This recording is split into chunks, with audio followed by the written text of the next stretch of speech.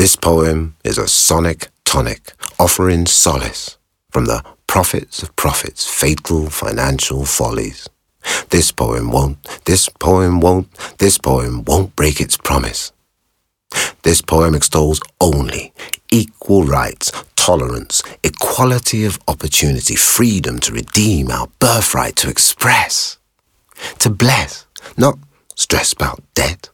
Who'll pay the onerous duties upon our death's joy, not self, or even selfie obsessed. Harmony, not harming me. Harmony, not harming me. Harmony, not harming we. This poem wants your unique verse dispersed throughout the universe. This poem wants the chorus sung by all of us. This poem was first spoke for the seed of the tree that deceived Adam and Eve was sown. This poem is beholden to the only golden moment, the present, the gift, the now, the gift, the now, the present, the gift, the now, the gift, the now, the present.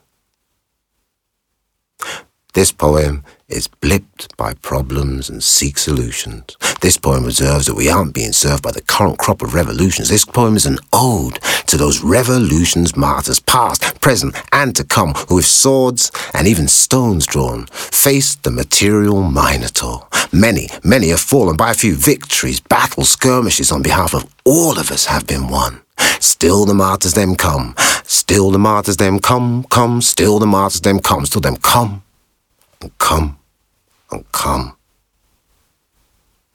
This poem owes a quarter of its soul to Muhammad Boa Azizi, the slain of Benghazi and Tripoli, of Aleppo, Mosul, Fallujah, Phnom Penh, Guantanamo, Nagasaki, Hiroshima, Wounded Knee, Sana'a, Borno, Manama.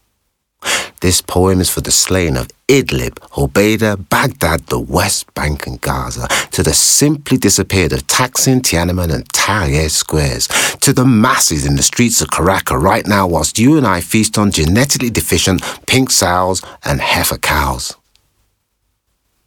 This poem is for Muhammad al-Dura, the 12-year-old shot dead in his father's arms at the start of the Second Intifada. To the Maidan, Ukraine. I'll start from there. I feel we can do that, yeah. Okay. To the Maidan, Ukraine, save those iniquity serfs who worship murderous earthlings. Worship murderous earthlings like Stefan Bandera. This poem is for whistleblowers like Snowden, who boldly spoke knowing tomorrow forever and a day his life was frozen. This poem is to the Hutus and Tutsis who to this day still have no graves and mainly remain unnamed, whilst you and I are free to rave.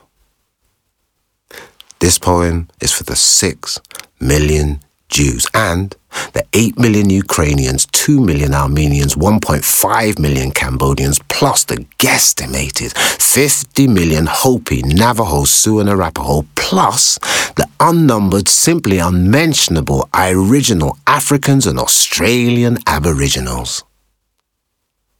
This poem also holds plenty to reinvigorate any one of 7 billion plus jaded souls. This poem owes most of its soul to Muta Baruka and Mr. Bobby Condors. This poem flows from the oceanic waters that fellow cootie borders. This poem thanks Jazzy B for bringing us back to life. This poem thanks Elvis, his blue suede shoes and the indentured working on the chain gang who freely gave him a flavour of how coloured folk get through.